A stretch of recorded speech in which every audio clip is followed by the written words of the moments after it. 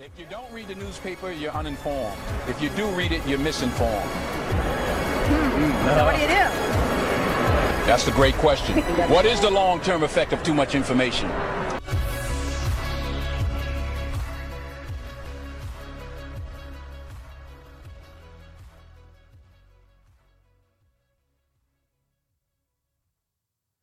Hello, Forum.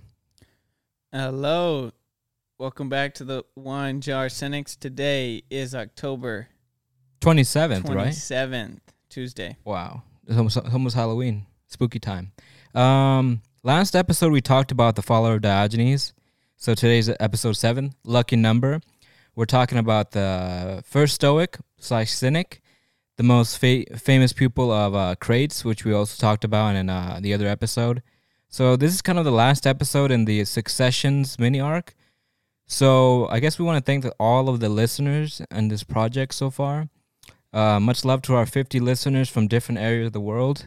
We had I saw mostly Americans, but then Latin Americans, Europeans, and even some Japanese viewers. So that's pretty crazy. Yeah, I know this ain't YouTube, but I'm gonna say it anyway.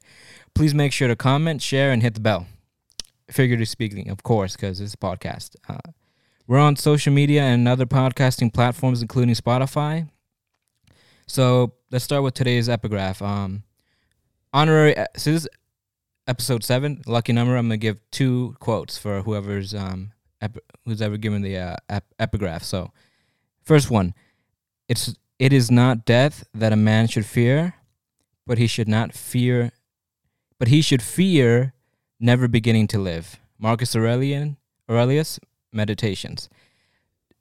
Epigraph 2, do not act as if you were going to live 10,000 years. Death hangs over you. While you live, while it is in your power, be good. Marcus Aurelius. So I'm going to have a little, kind of throwback and recap to the last kind of post discussion we had. Remember we were talking about Marcus Aurelius, funny enough. Yes. It was super. I mean, we obviously got to dedicate a whole episode to these peoples, everybody in Successions, because we kind of glanced over them. It's more about them in the role of the Cynic tradition, of the kind of the post-Socratic people. So they deserve their own deep dive. But I mean, that's kind of something we got to do later because we're focusing on other stuff after this. Probably gonna, and that's an episode 8. We're gonna talk to Mac, kind of dabble in a bit of Chinese philosophy. Yeah, we will have a very special guest coming up. Return of the Mac. But anyway, yeah, Marcus Aurelius, we were talking about him because, I mean, if it wasn't for cynicism, then there wouldn't be any stoicism. If there wasn't any stoicism, then who knows what kind of a ruler Marcus Aurelius would have been, right? Because we know that when he was young, he had a private tutor who was definitely like stoicism, you know? That's why he's such a famous Stoic. So that's funny thinking about that. So that's why I named this episode, before Marcus Aurelius, right? Because this is the first Stoic, right? So it makes sense if people were wondering. We're not going to end up talking about Marcus Aurelius completely, though. We're just going to talk about mostly Zeno of Citium, so Zeno the Cynic. And probably people who like Stoicism, they're like, wait a minute, he's not a cynic, he's a Stoic. But one has to understand that he's first and foremost a cynic. He was raised, that's the first philosophy he dabbled in. I think for the most part, that's the most influential one, because obviously Crates of Thebes was his teacher, right? His first philosophy teacher, or I guess like role model in philosophy that inspired him. So that's why it's called before Marcus Aurelius. Because eventually we'll get to him. We'll probably eventually get to talking more deeply about cynicism, like the kinismos and cynismos, which is the German, that's the German terminology, which kind of makes sense. Cynicism versus cynicism, right? Because like we talked about before, the cynicism is the traditional cynicism we've been talking about, the classical cynicism. Then the cynicism is what philosophers call it, more in lines with Machiavellianism, right? That's what the great diverge. Why people see cynicism as so negatively, right? Or Really, negative now, because of Machiavelli, really. And he was, well, we're not going to end up talking about that, but that's like the future stuff we want to kind of tease, so people have something to look forward to eventually. You know what I mean? So I'm going to have to thank Marcus Aurelius for giving us clout. All right, so let's begin. So, by the way, I'm putting watermarks, so all this, if people don't like fluff or recaps or anything, they can go straight to the episode. So, Zeno was born in 335 BCE. Zeno was not Athenian, but he was the son of a merchant, Amnaceas, from Citium, which is modern-day Cyprus. Citium, although at one point a colony of Greece, its language and institutions were still Phoenician, and maybe the population as well. Right? Zeno was called Phoenician by his contemporaries, but Greek still would have been important in his time, right? And by the way, it's important that we know he's Phoenician because, right, we were talking about how he's kind of he's the philosopher of color, right? If anyone likes that progressive stuff, yeah, it's very progressive. Zeno, he was. They always talk about him being a dark-skinned philosopher and used to love to bathe in the sun, stuff like that. Is there any connection between Zeno and xenophobia?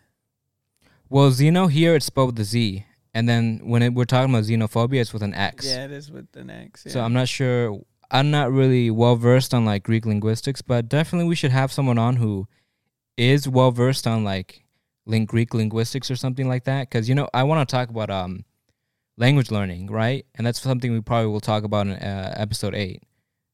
Because I want to consider this kind of like a practical philosophy show rather than just talk about philosophy. We just also actively kind of do it and have the Socratic dialogue and stuff like that.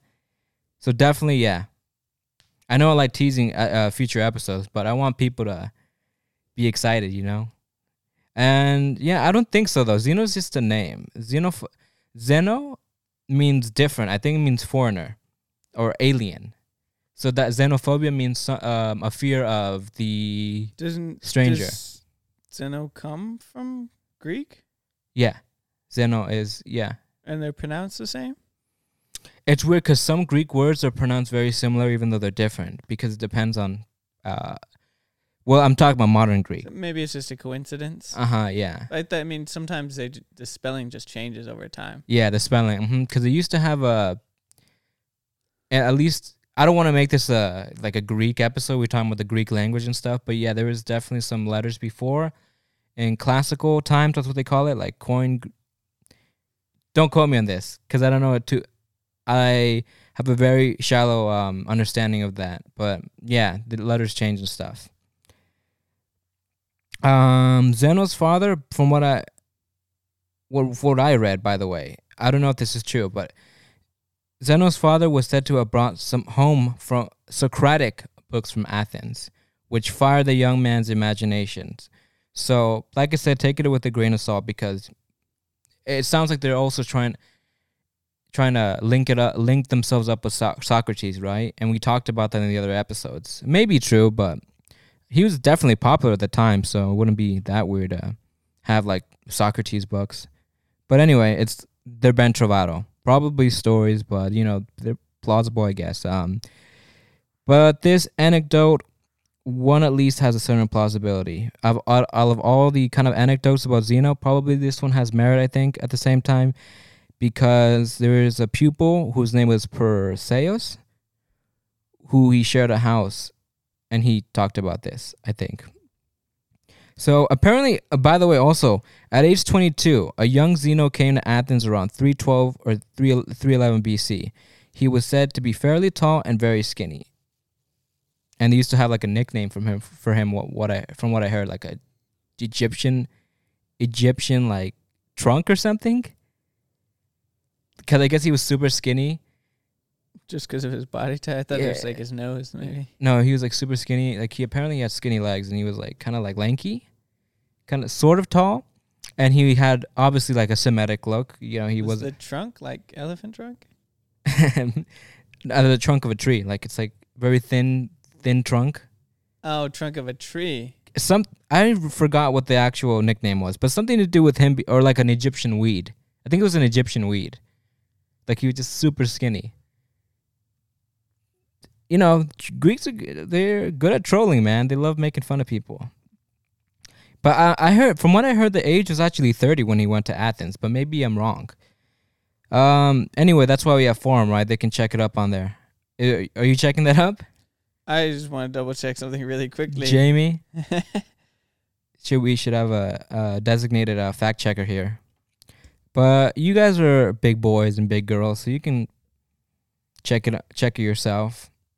But I have some sources down below, but check those out. This is where I get the information from the bottom sources. Anyway, because there's a story along the lines. So remember the cynic stories? Like there's a lot of secondhand information and intermediary sources, right? So this is what I heard, that apparently this is like the most famous story, by the way. It's very important, and I talked to you about this, I think, off the books when we weren't like podcasting. But there's a story along the lines that Zeno was carrying a batch of Phoenician purple dye, Tyrian purple, right? You know, the richest, darker shade of purple that the rich Greeks and the Roman emperors would wear. So apparently he had a shipwreck, and then before he reached Athens. So if that was the case, you know, that's the story I heard, and I think it was from Diogenes Laertius. So that's a big deal, right? It's like, imagine if you're let me think about it. What's a good analogy? Even though I don't think analogies are good, but I'm gonna use one anyway. So imagine you got a bunch of iPhones and you're just delivering them and you just lose them all, right? It's a big deal, right? I mean, that thing, purple dye was like super expensive, right?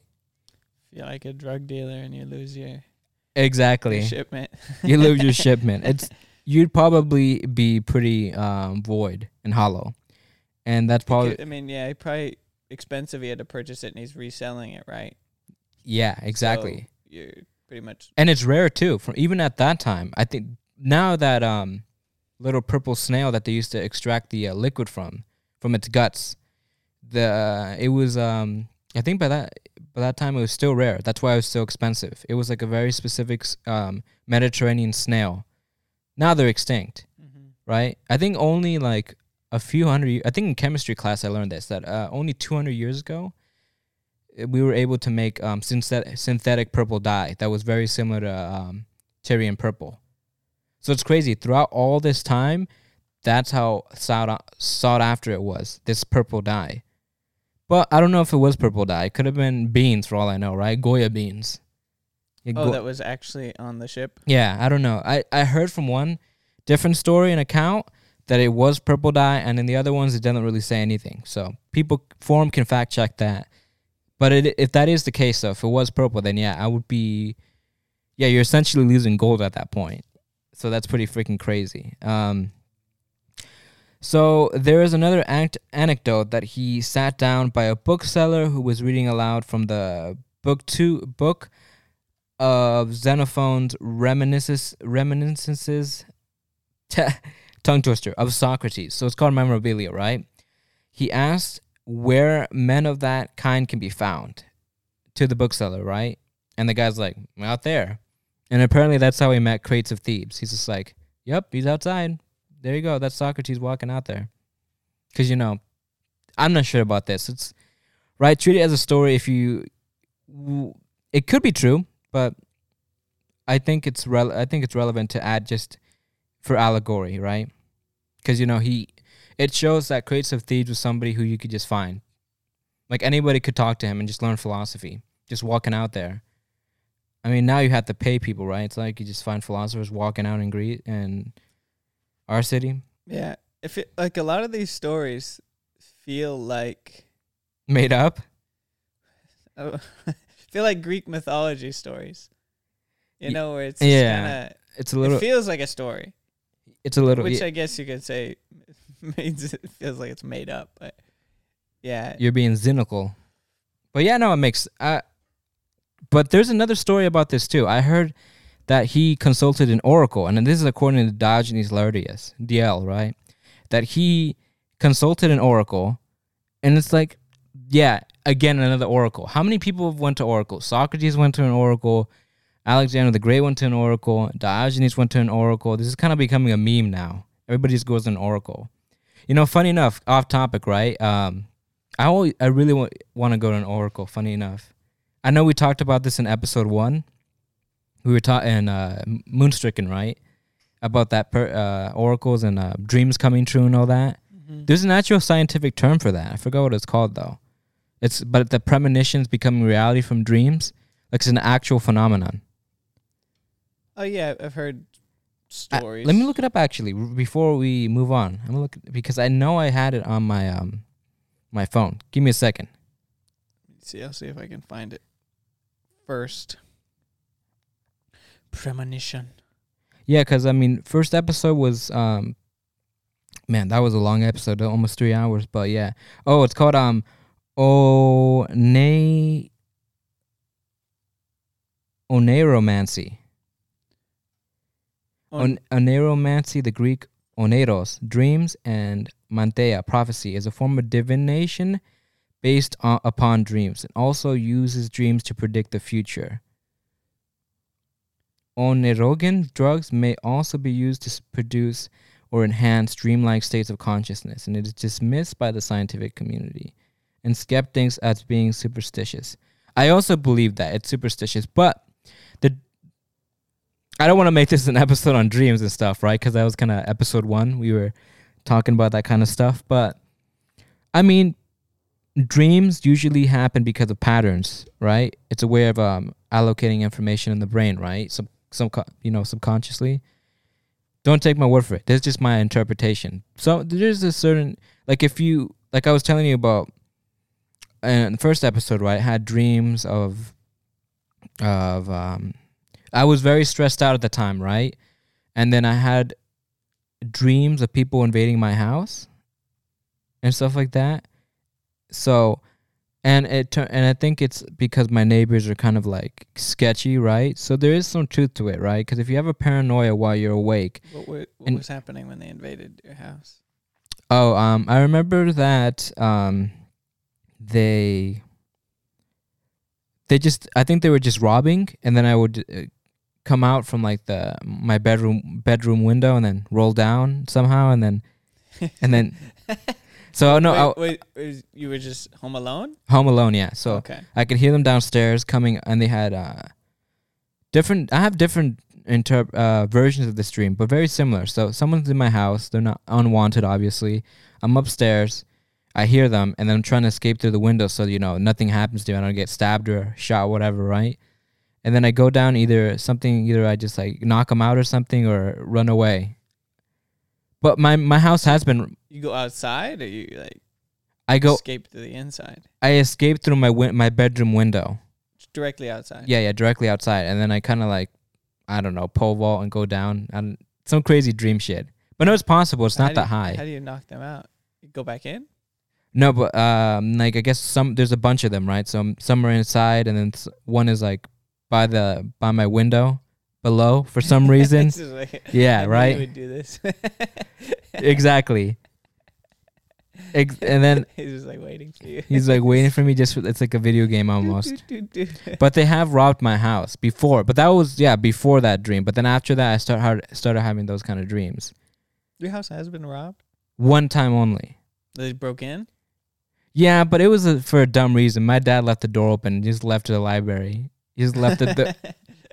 But I mean, your community's safe. That would never happen. Oh, and there's just like no cars there or something? No cars, I think. So they're just like, oh. Yeah, they took their advantage. I don't think that would happen here, right? In your community? The thing is it would have had to have been one of your neighbors. Exactly. It would have had to have been. Because you hear that? Oh my God. This place is haunted by ghosts. I hear some weird the static. You hear it? I think it's your, maybe it's that. Maybe, technical difficulties. Let me just. I think. Okay, just stop. Oh, yeah. I don't think they'll hear that though. It's better now though. Yeah. I don't think they'll hear that though. But I think it's maybe that, who knows. But yeah, because you're in the type of neighborhood though where people don't just walk through there. Yeah, exactly. I think it was a neighbor, and I'm thinking so. Pretty much what I'm saying is that, I mean, dreams are totally not like, there is something there. Wait, so you had this dream before this happened? No. After. After. Obviously, right? So, I'm just saying that whatever you dream, there is something to it, right? It is probably. I mean, if you're stressed out and you think enough about it, you might dream about. You're probably going to dream about it, right? So, that's what I'm saying. That there's probably something to it. That if you are thinking something, and there's that self-fulfilling prophecy thing going on, maybe it seems almost divine. That's more my way of trying to explain it. It's funny because we're talking about oracles now, but let's go on the let's just continue. But that's something I was interested in. It's almost metaphysical. Yeah, it's funny because cynics hate that shit. Like, huh? Probably you being crazy. No, I'm just kidding. Yeah, so we talked about Crates of Thebes last episode, right? In episode 6. So that's the reason why this, like, again, this episode's called Zeno the Cynic because, you know, Zeno started off as a cynic, not a stoic. He later, he kind of molds these cynic ideas into the stoic philosophy. So it's kind of like preserved the good part of cynicism in the stoic philosophy. So, yeah, obviously take a grain of salt with some of these stories, especially the books when he went to the bookstore and the shipwreck. If you want to know more about it, go on Diogenes Laertius. He talks about it in his Eminent Philosophers. So, the biggest evidence that Zeno was largely influenced by Crates, you know, Crates the Cynic, we talked about him. They nicknamed him the door opener because everybody loved him and let him in his house and stuff. So eventually, Zeno wrote his first book called, it was titled The Republic. LOL. Sorry, I thought that was funny because so many people write about the Republic. Weren't we talking about this in one of the episodes? So we had Diogenes was said to have written about a republic, right? And there's no evidence of that because there's the lost works, but they referred to it in Diogenes, DL, right? In DL's books, he's like, that Diogenes may or may have not written some books. We'll never know. But it's funny because Plato also wrote about a republic, and Socrates was also obsessed with the republic too, right? Because I think he didn't like demagoguery, right? Demagoguery is something that is, I don't remember him saying it's inherent, but it is a problem of democracy, right? And remember that? And then we talked about direct democracy. Yeah. And then apparently direct democracy exists in Switzerland, from what I heard. They still vote. And you were talking about it. You were asking me that. How do they vote? I know it's off topic, but hey, it's our show. Deal with it. Yeah, the system you were mentioning, which I remember had some questions. They propose amendments. So it's a direct democracy in the sense that they can propose to make new amendments or add new amendments or edit them or something like that. Which are voted on by everyone? Yeah. Something of that sort. But that's what they pride themselves, the Swiss, that they have the truest democracy. But also they have a small population too. Very homogenous too, from what I heard, right? What other, you've got... Homogenous in the sense that everybody's unified by their Swiss identity, meaning that they're in Switzerland. Kind of that. Do you agree with that? I don't know too much about that. I really don't. I think there is one uniting social fabric of Swiss identity. It's not language, it's something else. Forgot what it is, but they all... I don't think there's any issue between the different groups. Yeah. That's what is interesting about Switzerland. So they have Germans, the largest Italians, and they have French, and then they have a very specific language group called Romanish, something like that.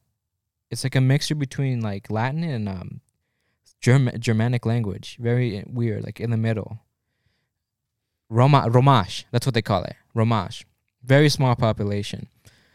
So they still have like they're still able to have like their Swiss identity.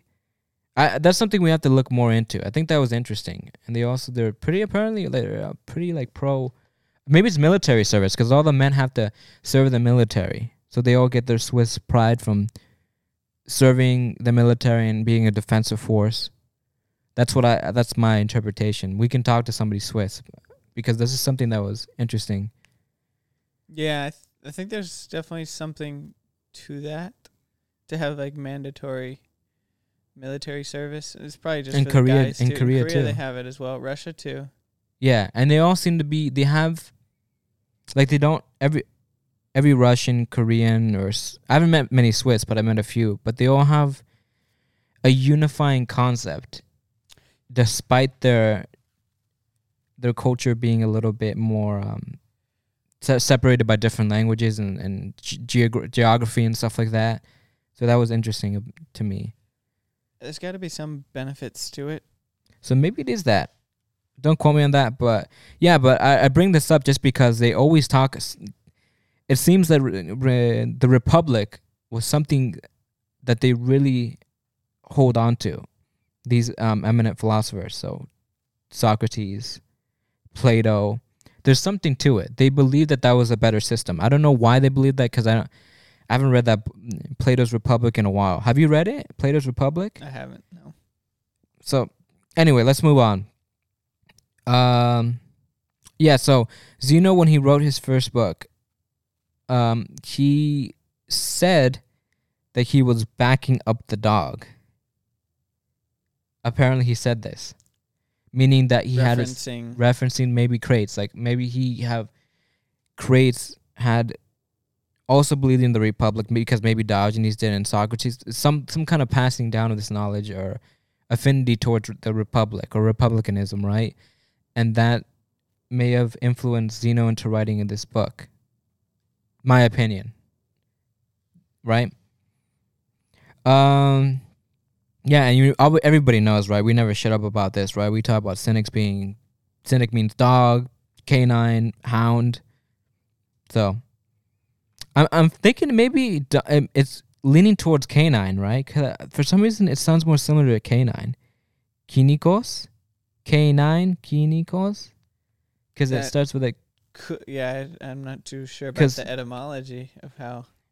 Yeah, that's something we should talk about with somebody who knows Koine Greek or older Greek.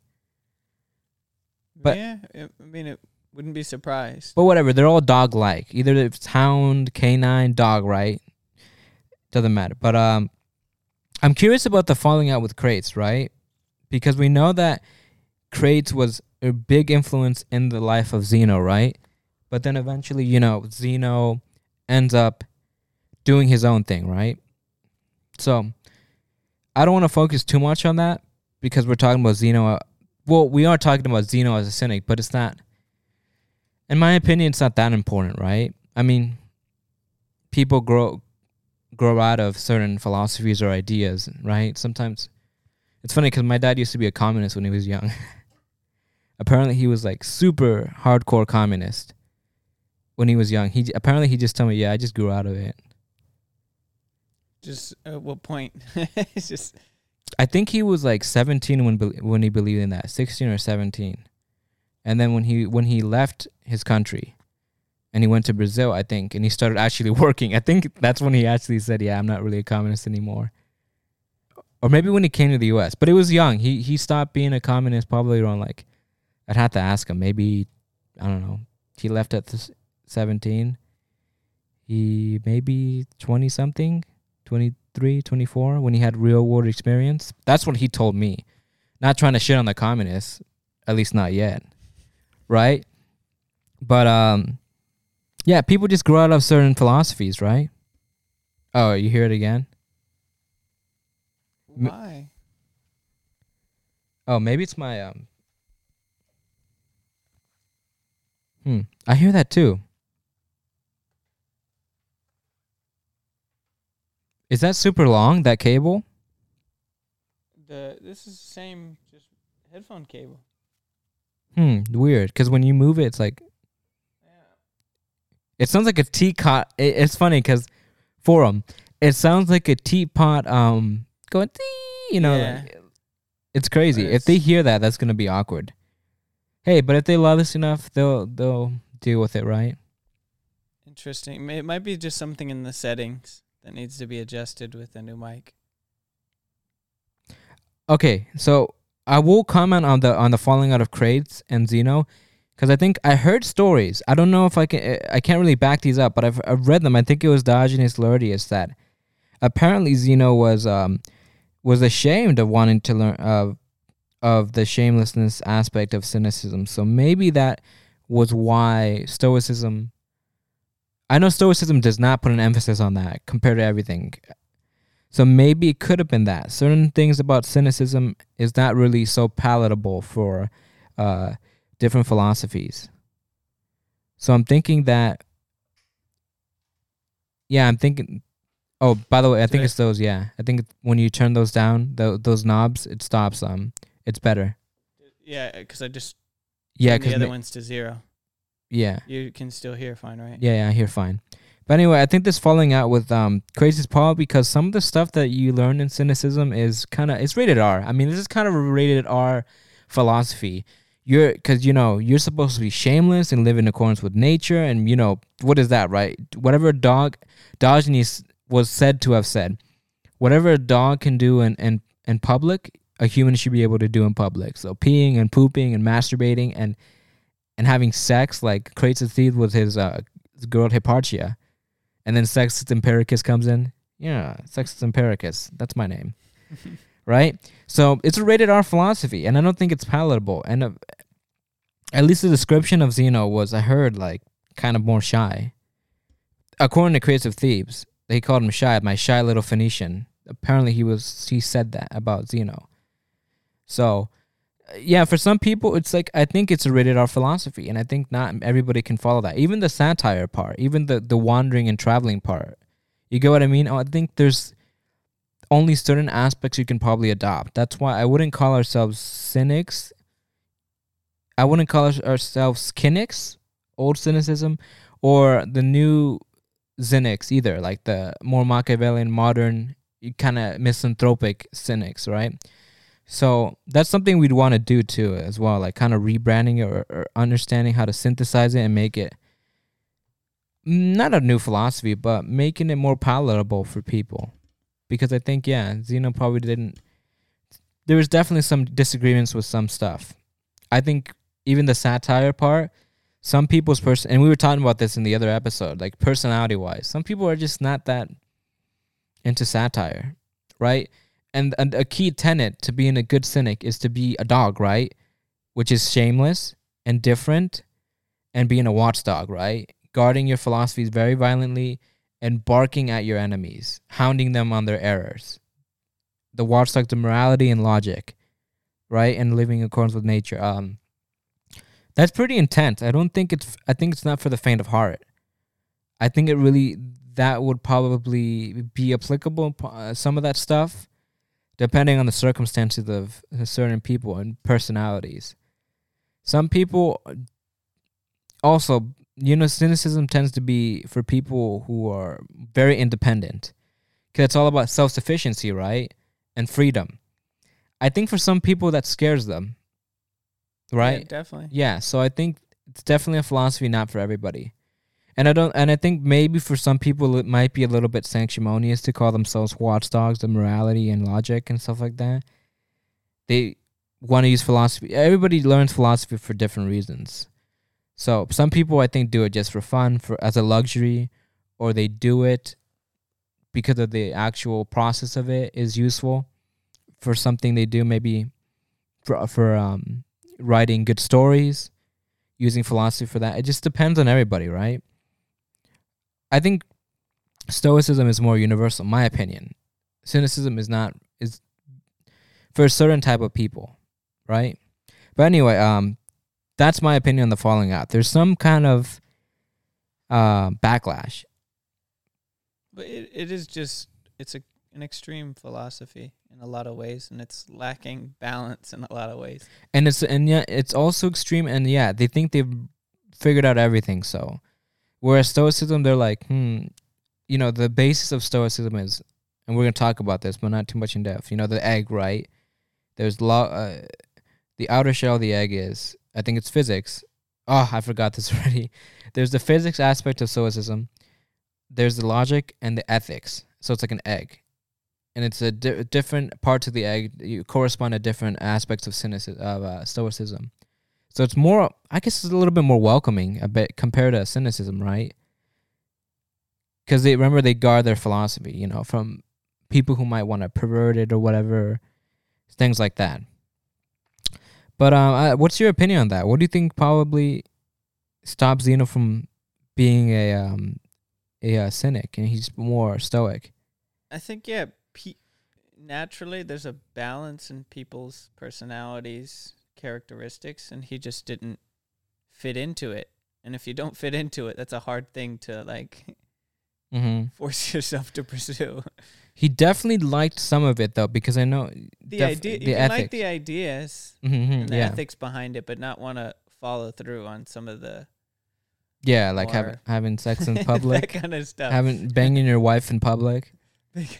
I mean, I know if back then, or living in the wine jar, stuff like that. Yeah, it just makes you uncomfortable for whatever reason. Just makes you uncomfortable. So it's like I won't lean away from that sort of stuff, but kind of still take into consideration and apply some of the other ideas that it presents. And it's funny because apparently there is a story where Crates gave him like a bowl of lentils. I don't know if it's true either, but I think it's Diao who said this, who wrote about it, that he was he had like a bowl of lentils and he was like embarrassed or something to eat it in front of people. Because it's kind of rude, taking out food and like slurping on a big bowl of lentils that are outside with everybody seeing you, right? And apparently he like hid it under his cloak, or that's what I heard. And then like Crates got mad because he was being like, how do I say it? Like, oh, you're embarrassed? You shouldn't be embarrassed. And he just like broke the lentil bowl and it like dripped all over his skinny legs. And he was super embarrassed. If that's true, then it would make sense. Probably traumatized them. But yeah, it's like, screw this. Right, and then also there's another funny anecdote that apparently he wanted to learn physics, right? I think he wanted to go to some kind of academy, and he went to a class, and he he went in there. He's like, "What are you doing, boy?" Just grabbed him out, my little Phoenician, and he just he didn't want him to go learn stuff because it's like cynics think that they've already figured everything out, right? Guess what? You don't have to do all that stuff. Live in accordance with nature. Live like a dog. Go live in a wine jar. You don't have to learn this stuff. This is only so maybe it's just like that phenomena where like the parent versus the child kind of rejecting that control. You have things you're interested in. You want to reject who your parents are telling you what to do. I feel it. Kind of explore different ideas that are forbidden, so to speak. Just want to. Got any stories of that? Not really. Yeah. Just being stubborn in general. Yeah, no, but I get it. But if that story, that would be hilarious. Maybe that's why he incorporated the physics part, because he's just like, yeah, screw you. I'm gonna do my own philosophy. I can do what I want. Remember South Park? I do what I want. Pretty much. Right. It's just human nature to want to. Yeah, exactly. Exactly. So yeah, it's kind of. It's weird. Living in accordance with nature, but going against human nature. It's weird. That's what I'm saying. That it's kind of a paradoxical, because you want to be free, but not. But freedom means different things for different people, right? Maybe I want to be free to go study physics, right? But he's just saying no. When cynics talk about freedom, it's mostly like freedom from society itself and autonomy from society, and not participating too much in society, right? But cynics eventually they evolved too after that. These cynics that we're talking about, the more notable founding fathers, they're the founding fathers because they were extreme. The other ones that were like, there were a lot of other cynics in Rome and the Renaissance that were just like a lot more washed down, and that they're not interesting enough. So that's why you don't know about them. You don't know about all these other satirists and cynic writers and poets and orators, because we mostly focus on the ones that are really crazy. Crates of Thebes, Diogenes, and other eminent ones. You get what I mean? They're the outliers. Yeah, I mean, a lot of that stuff, like, definitely people follow that philosophy today, maybe without even knowing or Subconsciously, understanding it. right? Subconsciously. There's definitely figures out there, notable figures who are playing the role of watchdog, kind of, but minus the homelessness, minus the shamelessness. Yeah. Is minus all that, but just still following I want to say the core tenets. Like, don't quote me on this. I have to research this a little bit more, but apparently some of the people during Julius Caesar's times were cynics, from what I heard. There were some notable cynics that plotted against Julius Caesar. So they believed they were the watchdog of morality, and that's why they killed him. And they were inspired by, these ideas of the watchdog morality, and he is not protecting the republic, and therefore we should assassinate. I don't know if that's true, but I remember reading about this, because, it's a long list of the history of 2,000 years worth of history, and there were definitely some notable philosophers that, even if they weren't cynics themselves, they were inspired by some cynic ideas indirectly, maybe subconsciously, like you were saying. But definitely. Anyway, let's move on a little bit from kind of transitioning towards a little bit more stoicism. It's not that exaggerated exhibitionist cynicism. It's more like regular kind of philosophy / stoicism. But and this is one thing that the author of this Stoicism book, right, from 1975, really good, by the way, if you want to learn about the history of Stoicism and a little bit more about Zeno and in depth, they talk about cynicism being, they kind of don't trash on cynicism, but they say that it's not a real philosophy. They kind of tease that idea that is more like isolated principles. And that's probably one of the reasons why Zeno was more interested in learning other philosophies, because cynicism is like, the principles are kind of isolated. It's not very systemic. You get what I mean? Like for other philosophies, there is a school, there's a doctrine, there is dogma. It's very systematic, bureaucratic. Do you know what I mean? Whereas cynicism, it's very different for different people. It's kind of like sometimes they follow one isolated principle rather than a whole system of cynicism. You get what I mean? You mean today or even back then? Even back then, yeah. Like some people do more satire. That's a cynic literary genre. Some people do more of the watchdogs morality. Some people do different. There's the different branches, right? Sometimes they follow all philosophy, all of the tenets of cynicism, like Crates and Diogenes. You know what I mean? And then we talked about Onesicrates, right? He's kind of that one principle of cynicism that's like being a wanderer and a cosmopolitan, right? Well, more a wanderer. And I don't want to say cosmopolitan. That's kind of a cynic cosmopolitanism is different. You know what I mean? But that's what this author was critiquing cynicism. Like, it seems more like versus what though? Versus Stoicism. Stoicism has a school. Stoicism has a very exact dogma, right? They have the Stoic egg. You have to learn physics. You have to learn logic. You have to learn ethics. There is a place to actually go for Stoicism. There is a building.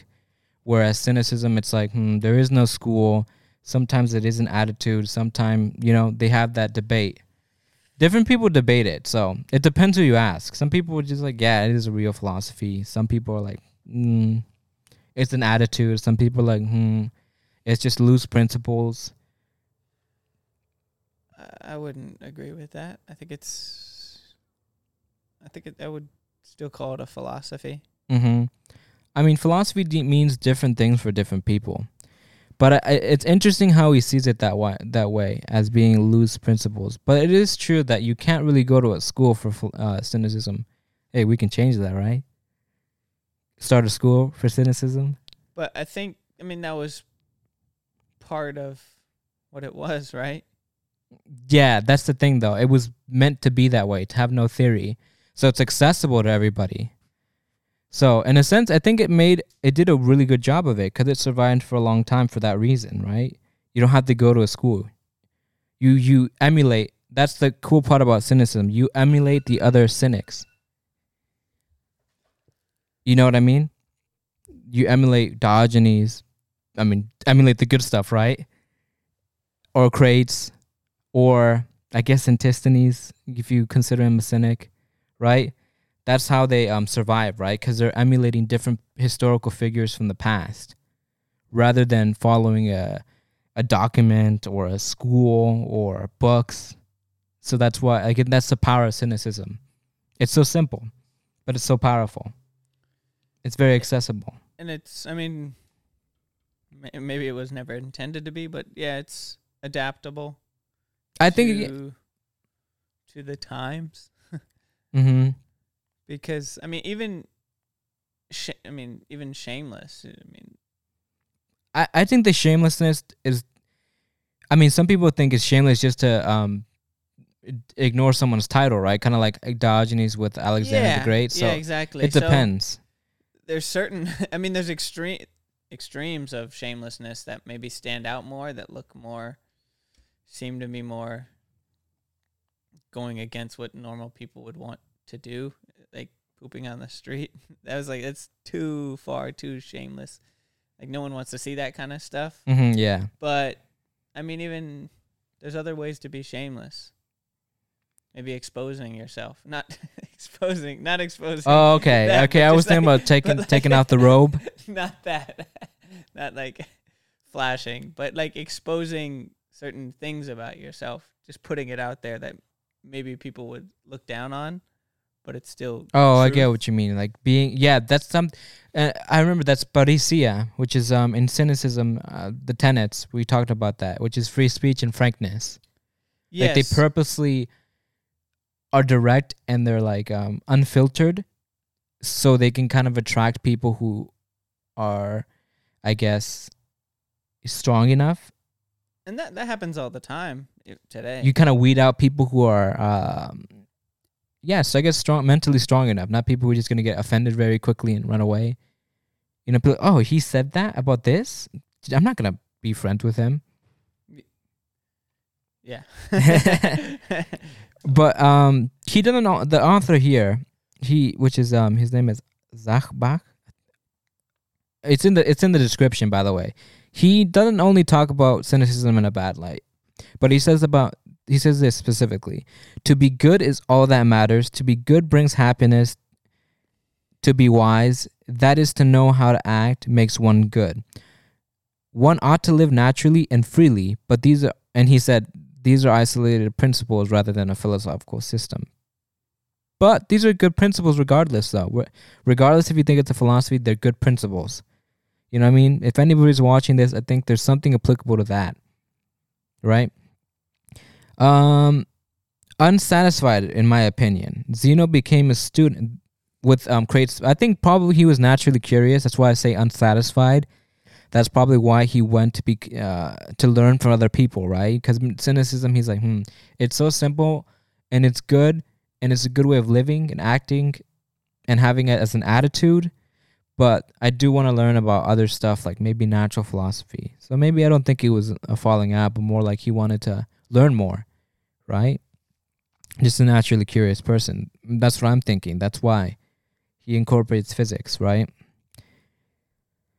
And he became a student of Ptolemy, a successor of the most prestigious academy for philosophy at the time. It was called the Academy. It was in Athens. Here, he would have known about Plato's views, and he probably would have modified and developed and organized, right, by the successors of Plato, because it was Plato's Academy, right? So that's probably where he got the more interest in physics, in my opinion, because Plato was interested in that. Remember we talked about, of all the Socratic ideas, Plato was very interested, I think, from what I heard, in like more the metaphysics of Socrates' teachings. Socrates is mostly known for his ethics, but I know he talked a little bit about kind of the metaphysical, I guess, natural science a little bit. He talks about the soul, which is something Plato was more interested in, Antisthenes was more interested in like ethics. So that's my opinion. This time at the academy is when I feel Zeno's mainly cynic background was, I think it maybe washed out a bit, but it was still there. So it's kind of a weird mixture of cynicism / stoicism / some of this other stuff, but it's still like there. I think, for this final session, I think we should go to Stoic ethics, because I think this is where I draw the line, I guess, a bit with cynic ethics, logic, these two systems, and we will probably do eventually a cynicism compare and contrast episode with stoicism, eventually. I don't want this to be too much of a stoicism episode, because they're going to talk about like stoic physics and all that, and then I think this is more about the cynic aspect of Zeno, which is the ethics parts. Cynicism never, usually in the past and even after in the Roman times, they never talk about like this physics stuff. It's not like part of the philosophy. Whereas in Stoicism, it is important. You need to learn about it, right? It's part of the egg. But let's just keep talking about the ethics part. Zeno is reputed to have listened also to Diodorus Cronus and to Stilpo, leader of the Megarian school, who were greatly interested in logical puzzles and the invention of arguments that seemed to lead to paradoxical conclusions. It was, however, probably not this that attracted Zeno, who later found the principal merit of logic in its ability to show the falsity of such constructions. Now, when I hear that, I guess from a cynical perspective, it sounds like something Diogenes would, very cynic-like, where you learn stuff just to like prove it wrong. You know what I mean? Mm-hmm. Like they will learn physics, they will learn these certain things just so they can use it as either disprove it itself, like the actual like reasons to learn it. Like, this is such a stupid like thing. Why would I want to learn this, right? But also I think to use it like as ammo eventually if they want to disprove whatever some logical paradox somebody talked about. I think Diogenes forgot the story, but I remember he knew a little bit about physics. Maybe it's because he was educated, he was rich, younger, so he probably knew a little bit about natural philosophy / like proto physics. So then that he used it just so he can make a better argument and like show someone wrong, right? So it seems like Zeno, that's my interpretation, right? Okay, Stilpo's moral teachings, which is not unlike that of cynics. He saw that the wise man as entirely self-sufficient, needing no friends, quite independent and independent of external possessions. No one could take away from his wisdom, and he was unaffected by the misfortunes and other men would count as evils. So when I hear this, I actually am thinking it's more stoic than cynic, because in Stoicism they put a big because Stoics and cynics, they both believe in indifference, right? But it feels like the indifference in cynicism, no, I mean it's pretty much the same actually, right? Cynics believe that you should be indifferent, right? Meaning indifferent to tragedy, right? So if a tragedy happens, like stay strong, be indifferent, don't let it rule over you, right? It's kind of like Hercules, right? That Hercules is the poster boy for cynicism because he's indifferent. Despite all this bad stuff happening to him, it's not going to let him down. He's going to keep going on, and even though he is a demigod, still push through. And that part, that indifference, kind of translates to Stoicism very similarly. Like Stoics believe there are some things out of your control, right? So those things that are out of your control, you should be indifferent to that. You should be focusing on what you can control instead of what you cannot control, right? Kind of like the shipwreck, if that is true. If there was a shipwreck, it's like, what else can you do, right? You're not a god, you can't control the storms. So that cynicism, that indifference part of cynicism feels like it translated neatly into his new philosophy. That's what I'm trying to say. That's why I'm considering him. He still seems like a cynic, but he's just adapting it. Maybe it's wishful thinking, But I think it's like what we were talking about, right? You're gonna take the good stuff from some idea, system or philosophy and adapt it, right? I think that's kind of something practical. I also find it interesting that Zeno found the merit of logic in its ability to show the falsehood of constructions. I think maybe because in a way he's trying to be a watchdog of logic and trying to hound people the errors of his way as well.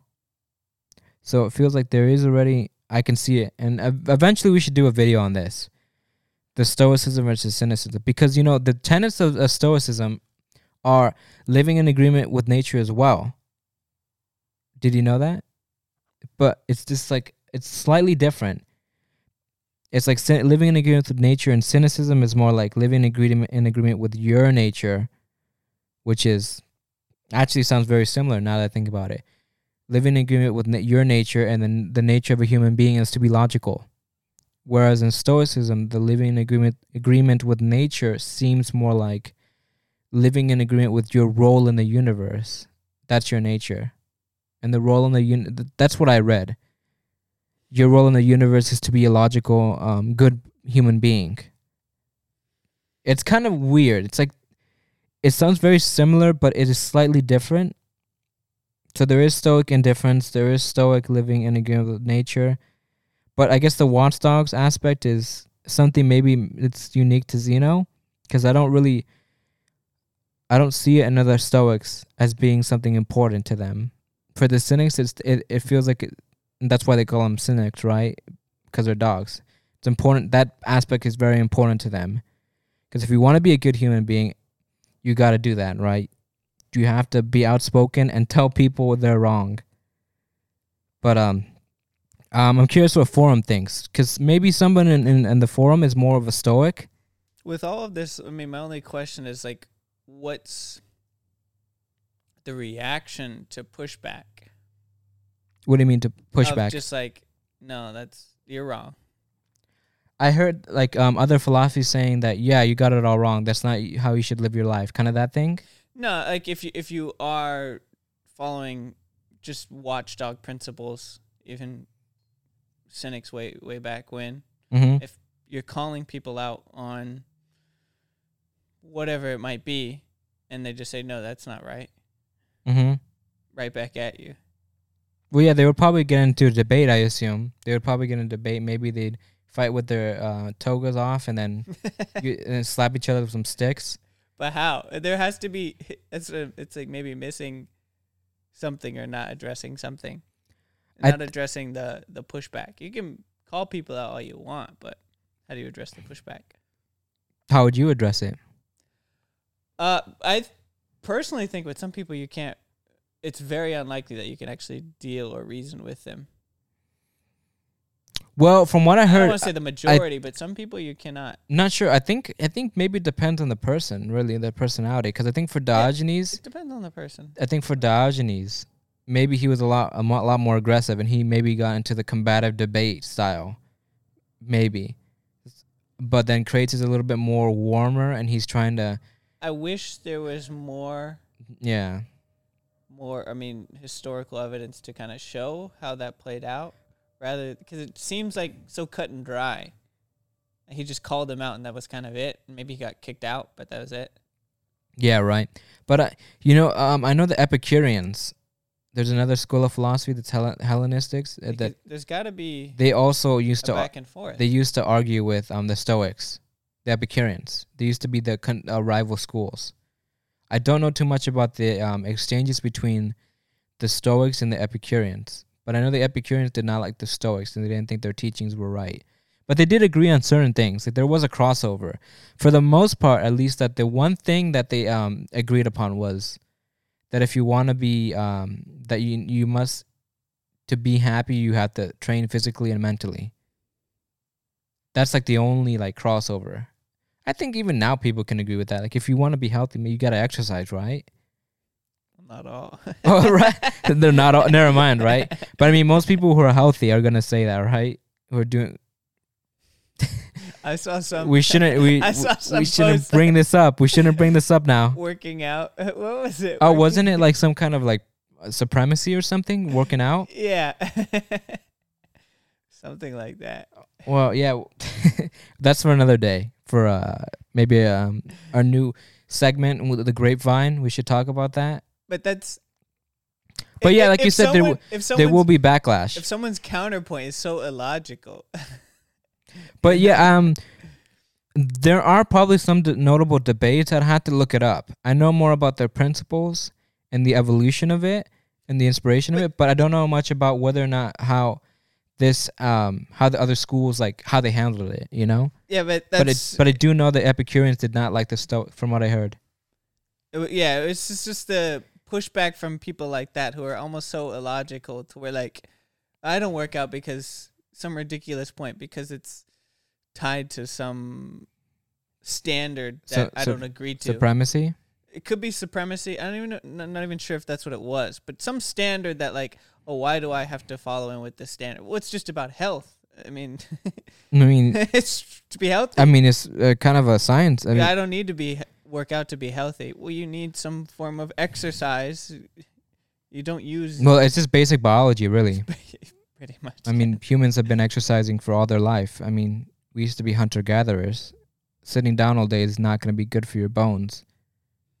Or your heart.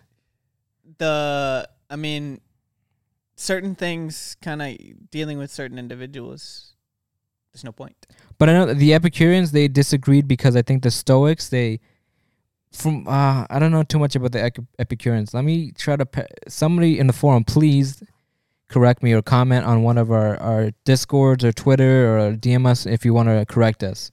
But I remember that the Epicureans used to... Because most philosophies in the Hellenistic times, they have that eudaimonia, the flourishing aspect of it, right? If you follow this philosophy, you will flourish. So for the Cynics, the eudaimonia usually is doing all this stuff, right? Following all the tenets, like living in accordance with nature, living freely, carefree, happiness, wisdom, all that. Then you'll become like, kind of like in Buddhism, there is the nirvana, right? When you follow all these principles, you'll reach nirvana, enlightenment, flourishment. Mm-hmm. So for the Cynics and Stoics, it was following all these tenets and then living in accordance with nature, etc., etc. Then you'll reach eudaimonia, happiness, fulfillment. But for the Epicureans and like, for example, the hedonists, right? They would disagree, and I know they would debate, because the Stoics and the Cynics, obviously the Stoics, they follow the Cynics, right? And then the Cynics, they use Hercules as their model, right? That if you want to reach enlightenment or nirvana or eudaimonia, then you should avert too much pleasure. It's an aesthetic lifestyle. I think that's what the term is, like kind of monkish. Like if you have to, because if you give into too much pleasure, I guess in a sense it's like cardinal sin for the Cynics and Stoics. That's the cardinal sin. Giving into pleasure too much, then you probably won't reach eudaimonia, flourishment, because they have all different reasons, right? If you pleasure yourself too much, kind of like how some people are like no fap. Like you have to abstain from too much pleasure, otherwise you're gonna off balance your life, right? I mean, if you're okay, forgive me for my language, but I mean, if you're jerking off all day, I mean, you're jerking off 3 or 4 times a day, you're probably gonna waste some precious times. Yeah, because I mean, jerking off is different than like if you have a partner. I mean, and also, by the way, yeah, no, but there's like it's funny because now you're making me think of middle school. Apparently, you're making me think of that movie, Wolf of Wall Street. How many times you jerk off? I don't know, 3, 4, 5. Well, it's just like you gotta put the environment you're in. You gotta push those numbers up. Those are rookie numbers. I at least jerk off twice a day. One first time in the morning, and then second before lunch. You ever seen that movie? While they're having lunch? Yeah, I've seen it. Whoa, did he say that? I don't know. That'd be hilarious. They were having lunch. Because that means they would have, if you would have been jerking off right before lunch. I just finished. But I think you're in a high stress environment where you're pretty much working probably 80-hour weeks minimum. Mm-hmm.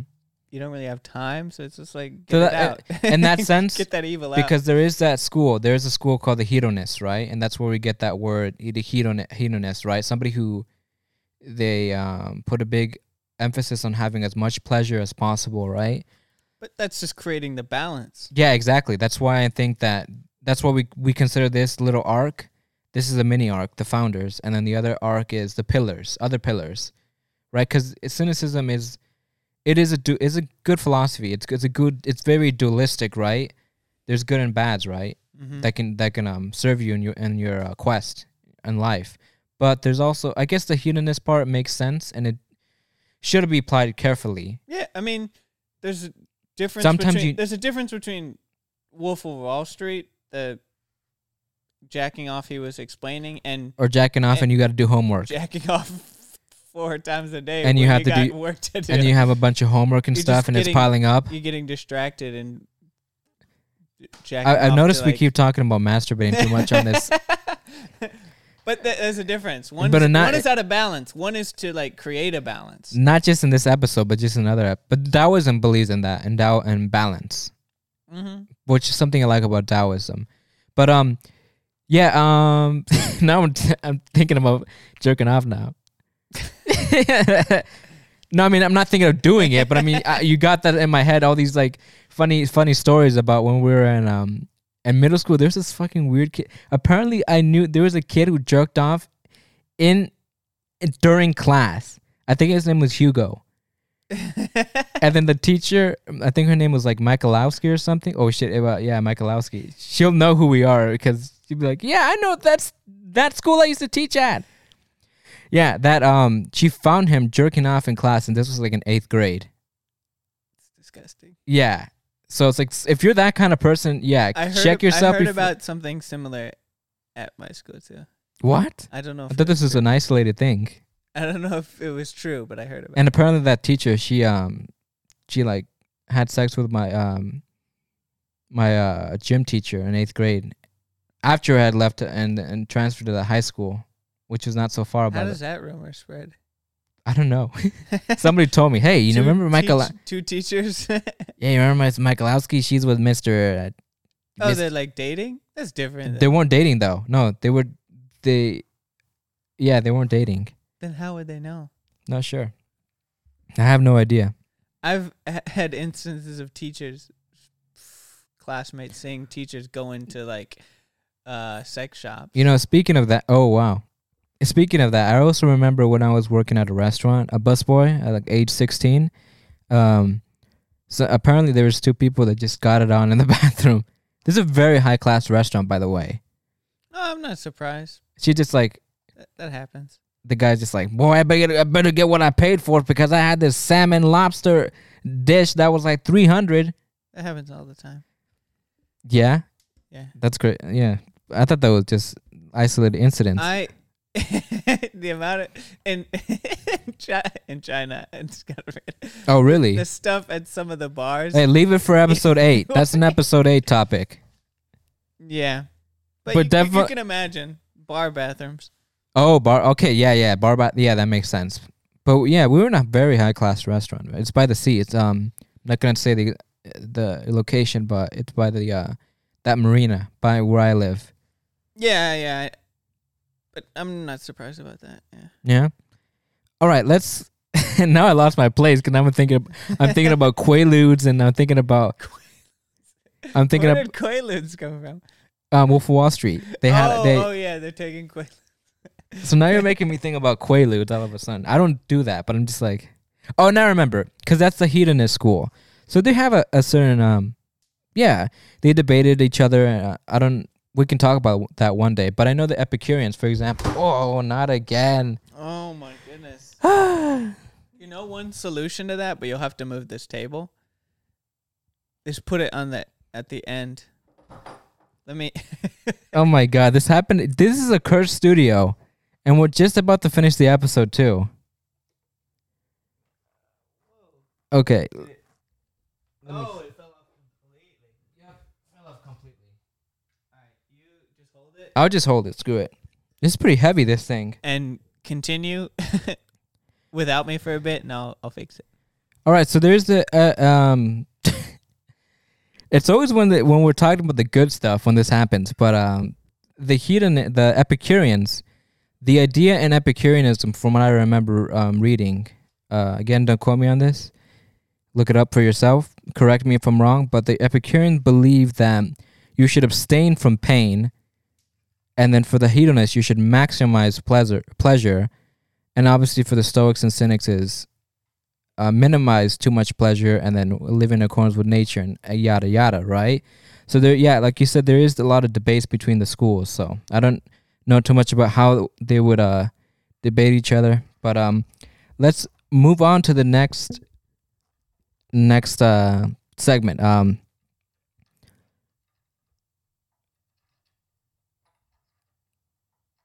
Okay, I'm gonna quote something from this book that is really, really good and well in depth if you want to know about Zeno of Citium, the first Stoic. So this is from the Stoics, 1975, Cornell Library. The Stoa was a public place where foreigners were... Okay, you know what? I'm just going to wait for you. I'm almost done. You can go ahead. Okay. But anyway, this is a pretty good book, actually, and I'm thinking we should do a book review. Maybe we can do some kind of exclusive or whatever.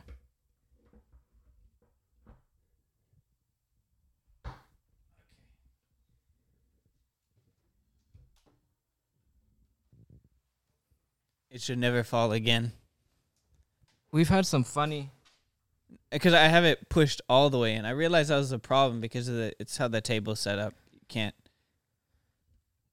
We've had some funny... I'm curious what's going to happen when Matt comes. No, it'll be fine. He's gonna. I fixed it on that one too. I just hoped it wouldn't happen again, but it ended up falling off on you. He's gonna break the chair, the couch. The couch just splits. It's funny because when they see our setup, they're gonna be like, "That's why." It's very minimal. It's not bad. It's a work in progress. It's a work in progress, but we got some donations set up. We got them set up now. Where did you set them up? I think they're set up on Red Circle.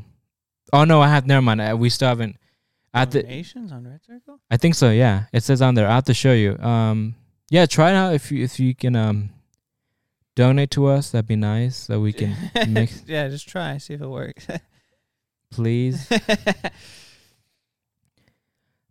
Right? Drop them. Yeah. I'll give it back to you. Like the guy who stole my fishing rod. What rod? What donation? What Shimano rod? Oh, gosh. The Stoa was a public place where foreigners were welcome as citizens. But he had Athenians among his audience too. When he died in 262, by the way, this is Zeno.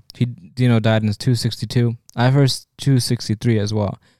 The assembly passed a resolution to honor him by a tomb and by setting up inscriptions in the exercise grounds of the academy and the lyceum, places of education as well as sport. The decree opens with the following words. Since Zeno of Citium, son of Menceus, Minaceus, has spent many years in the city engaged in philosophy, and in every way has always shown himself a good man, and in particular by exhorting to virtue and good behavior, the young men who came to associate with him has simulated them to be the best of conduct, exhibiting as an example to all his own way of life, which followed what he said in his talk. Therefore it has seemed good to the people to praise Zeno of Citium, son of Menceus, and to crown him with a golden garland. And remember, Crates of Thebes was considered the door opener, right? Because people liked him. So it seems that Zeno was also liked too. So they gave him a garland. I don't know what what is a garland? I'll find out. Okay. I feel like it's some article of clothing or something, some accessory. Let's find out. But yeah, that's the watchdogs aspect of them kind of protecting morality and installing virtue in people. Like it's what they want because that's kind of the optimist. Looks like a wreath. Oh, is it like a laurel? Is it like a crown almost?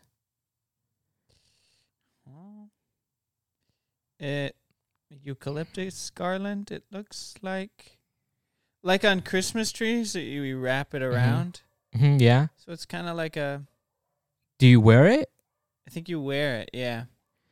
Well, I guess what I'm trying to say with this story is that it seemed that Zeno Ossidium was kind of the Crates of Thebes for Stoicism, right? People really liked him. And I'm curious about looking up this inscription. That'd be cool if we could do a video on it and show you guys, but we don't know how to do that yet. This testimonial need not be entirely disbelieved, even although the decree was proposed by one Thraso, the agent at Athens of Antigonus Gonatas, king of Macedon, who was an admirer of Zeno's, had visited him in Athens and vainly invited him to his court. A month before Zeno's death, Athens had surrendered to Antigonus, starved out by a long siege and the political independence for which she had struggled ever since the defeat of Charonea 336 BC had gone never to be recovered. Oh, by the way, that's the 3-0, by the way, if you're still on with me. Yeah, I know. I'm following. Oh. I just get distracted by the garlands. The garlands. But yeah, and this is the passage, by the way, from 1975, if someone's not following. So the Stoics, 1975, Cornell Library. It seems like, I'm going to go back to the part where they were saying that the Stoa was a public place where foreigners were welcome as citizens. It seemed that maybe, I think the fact that he was Phoenician maybe had to do with it, right? He wanted people to feel inclusive and welcome. That's the one thing about Cynicism that's good as well, is that it's a very inclusive philosophy. I mean, most philosophies now are inclusive, but before it was a little bit different, right? Philosophy for some were a little bit more elitist, right? And I think, yeah, maybe there was a racial component to it and probably wealth too as well. So, yeah, it's kind of a little bit of cosmopolitanism. That's kind of cool how he just used to invite anybody can come here. And then if you're, just to learn philosophy. That's cool. Probably was different back then. But anyway, let's move on. Stoicism is sometimes represented as a philosophy devised to form a refuge for men disoriented by the collapse of the system of city-states, a shelter from the storm. This is based on a misapprehension. The city-state had never given security, and it remained the standard of primarily form of social organization even after military power had passed into the hands of great monarchies. As a corrective, one may quote the words of C. Bradford Wells. It is a fantasy and perversion to see in Stoicism a new personal doctrine invented to sustain the Greeks in a cityless world of great empires. For Hellenism was a world of cities, and Hellenistic Greeks were making money, not worrying about their souls. Greece and Rome, 1965, page 227. I don't know how to interpret that. It's saying a lot. It's touching on a lot. He's touching on a lot there. But, give us your opinion on that passage. I mean, maybe what he's saying is that... they were just being kind of... Because it sounds like Stoicism was... They're trying to say at one point, maybe someone kind of proposed that Stoicism maybe was for anarchic... Was that the word? Is that what the word anarchic society? And then that was a cure for the statelessness is Stoicism. That's why they consider a storm a shelter for the storm. Because Antisthenes, there was an analogy he used too, by the way, that the philosophy is a way of putting a fortress around you with logic. Does that make sense? Like an impregnable wall around you. So it sounds like somebody was trying to say Stoicism was a defense against things falling apart. Yeah, which I think is true to a certain extent. So if he's saying that's not the case, but I think he's saying that's not the case because during the Hellenistic times it wasn't super anarchic or whatever the word is, or stateless. So that's his rebuttal to it. That's what I'm thinking. But I think personally, I know somebody. Personally, not personally, but he's remember whatever we should have him on. He had a lot of during this pandemic. and the adpocalypse and YouTube's new policies, a lot of his revenue went down because of it, and he had a lot of other bad shit happen to him. Who is this? He's the guy from whatever, this big comedy YouTube channel. He used to do the pranks. I know a lot of people who are making more. Well, from he had different. Also, his grandma died too. His grandma died, and his best friends committed suicide. So it was pretty hard for him. And that's why he's been off YouTube for a while. And he was saying that stoicism was an antidote for that. He was reading Marcus Aurelius's Meditations to help him kind of cope with it. I think in a way, philosophy can be a tool to cope with things or to use the process to inspire you. It depends on the person, but definitely there's something to it. So I think what he's saying is he's arguing against anarchy and during the fall of the city-states. I think that's what that guy was saying. In Greece and Rome, 1965, page 227. His name was Brandon Wells. I think he's just trying to say that now people had stoicism not because of like some kind of like, because the monarchies came in and all that, the empires. So let's move on. But at Athens, political life continued active and often bloody during almost the whole of Zeno's times. What is true is that during the 50 years following the death of Alexander the Great, many Greeks left their own cities hoping it may be presumed to find a better life elsewhere. Many went to new lands of Asia. Men who were looking for a wider cultural life than their own towns could provide would be attracted to Athens. Almost all of Zeno's followers whose origins are known were of this sort. They were people who, like him, had abandoned what rights and duties they may have had in their own cities, preferring the disadvantages of life as aliens, second-class residents, legally, politically, and socially deprived, but enjoying the stimulus of an intellectual ambience. So it's kind of like the cynics in that way. Like, despite their kind of shortcomings and state in the world, they still want to have that luxury of coming and having, I guess, some kind of meaning in their lives. So it's very inclusive in that sense, that anybody from any walk of life, good or bad, can come and learn. See, that reminds me of a lot of people who, those types, backpacker types. Backpacker types. The people going to sort of find themselves, but kind of preferring it somehow. You are disadvantaged. You're advantaged and disadvantaged at the same time. I know what you mean. Like, they're willing to be... willing to sacrifice certain things. For That's something maybe we can talk about eventually, because I guess kind of that's another topic of the psychology of backpackers. I mean, I just brought up backpackers because it could be a lot of people who go overseas for a lot of different reasons. It means, I mean, when I interpret this passage from this part of the book, I'm thinking that people who wanted to be Stoics were willing to give up like their leisurely, because maybe in their own cities, right, or towns that they left, they probably were, maybe they were really rich, right? But in Athens, because I think at that time in Athens, it was racist and hierarchical. I don't know if that's the word, but you're going to be disadvantaged if you're not from there. You weren't born there. You're not their ethnicity, right? But they're talking about leaving Athens, right? No, I think they would leave to Athens. Yeah, in 33. Yeah, there were people who would leave from their cities to go to Athens to learn Stoicism. Okay. Not to learn Stoicism, but I read it the wrong way, actually. Yeah. But I think they're willing, if they really like that place, they're willing to sacrifice something to gain something else. Okay, then forget my backpacker thing. It's okay, because I was wondering why you brought up backpackers. And I'm like, I read it wrong. I read it as they were leaving to go other places, not coming into Athens. Yeah, but my interpretation from this passage was that if you're going to Athens and wanting to become a second-class citizen, then it means this philosophy is worth it. Yes. It seems people really liked it. Yeah. It was something new and very interesting.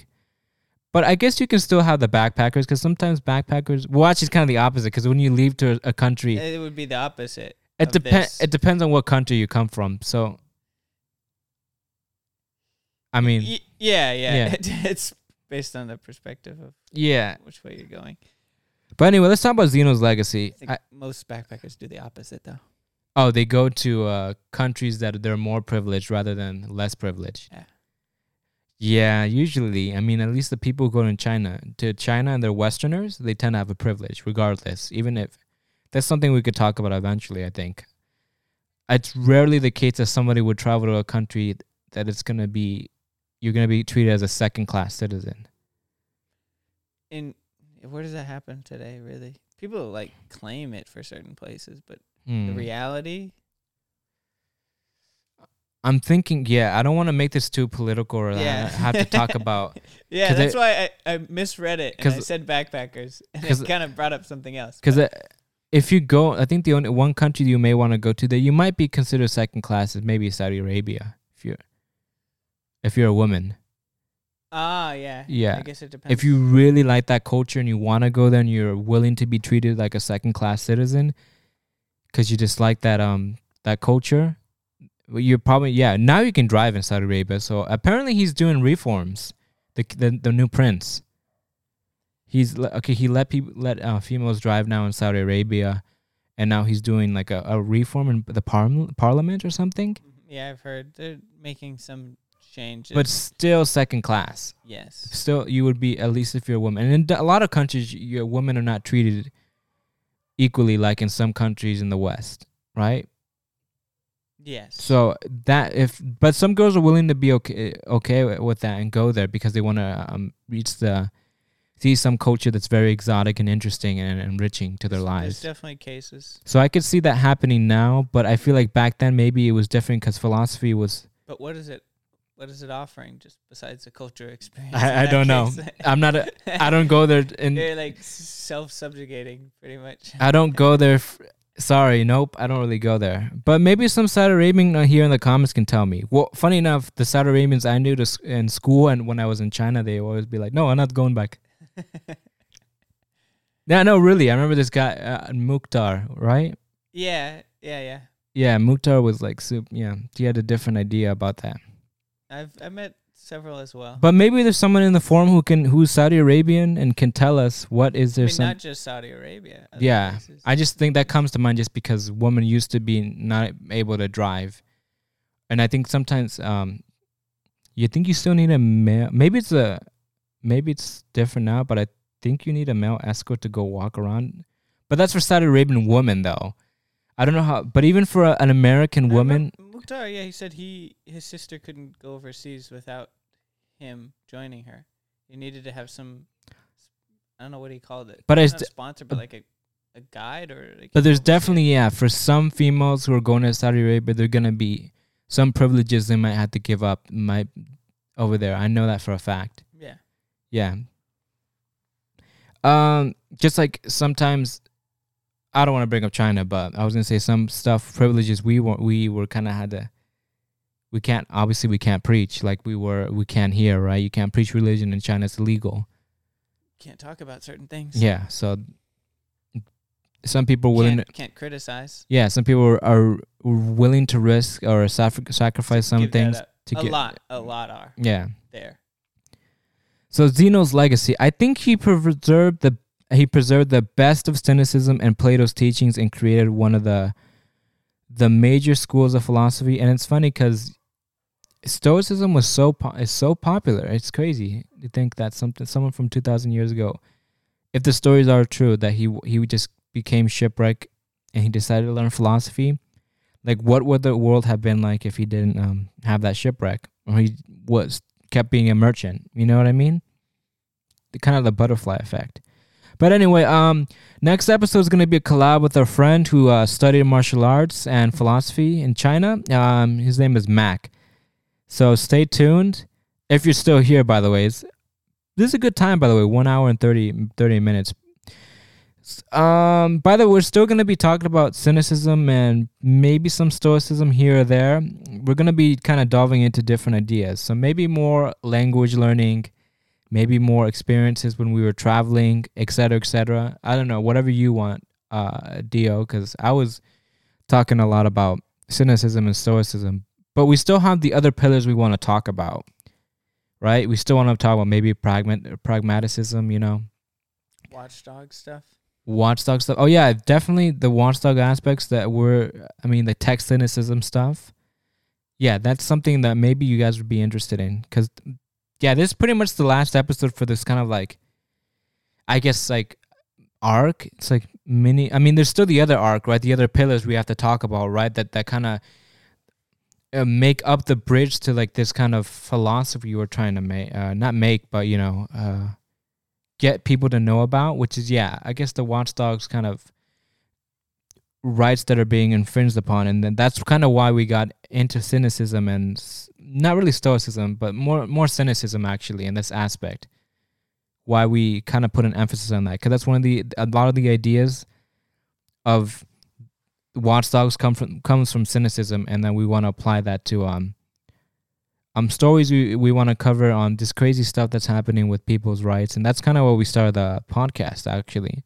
So if you're interested in that, that's really what this podcast was supposed to be. But we wanted to make sure people knew about the philosophies and the ideas and these founding figures that inspired us in a way, and inspired me at least. I don't know, but you, Dio.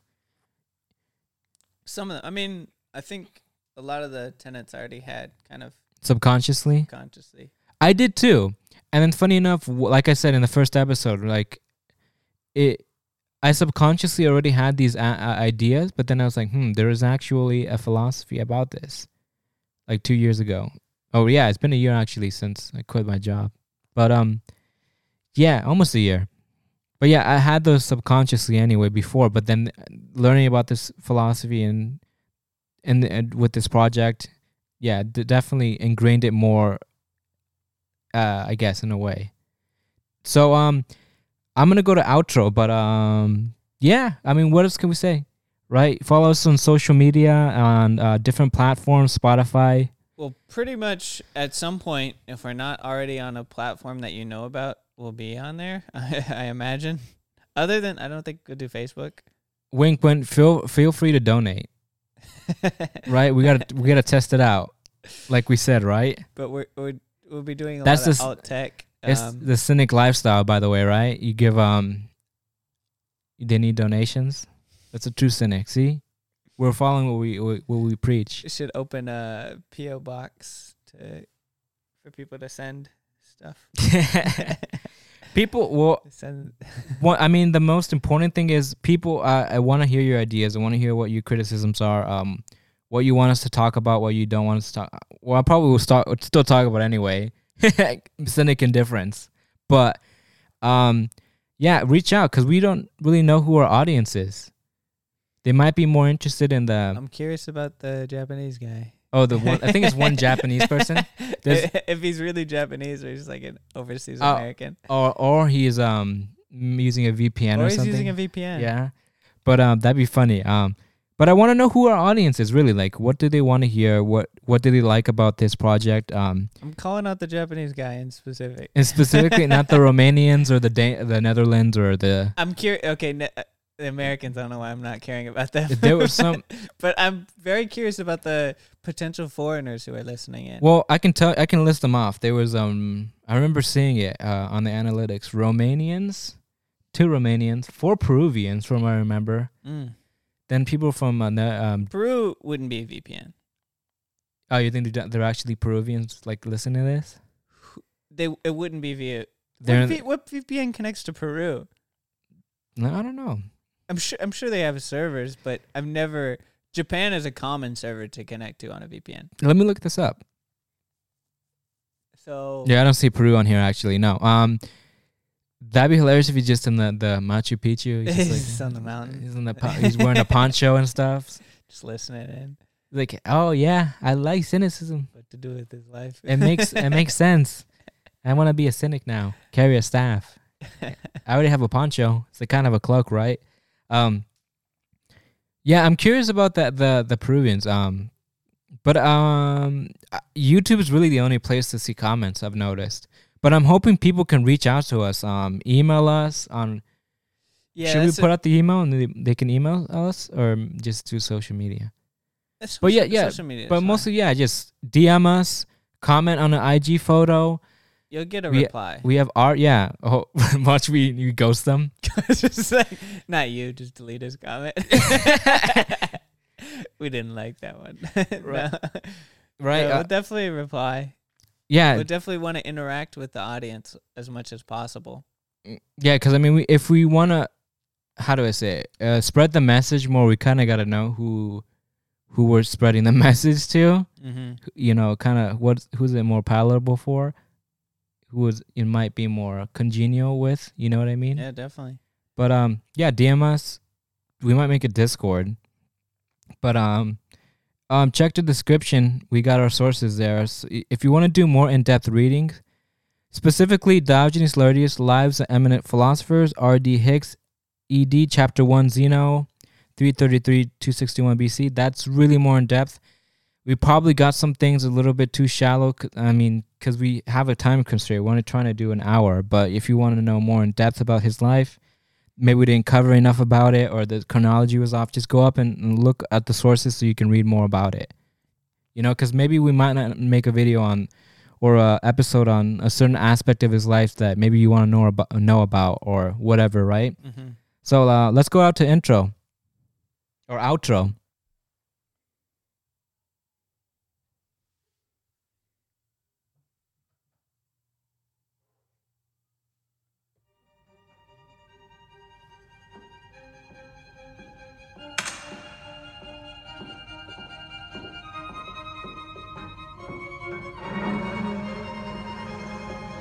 Si vis pacem. Parabellum.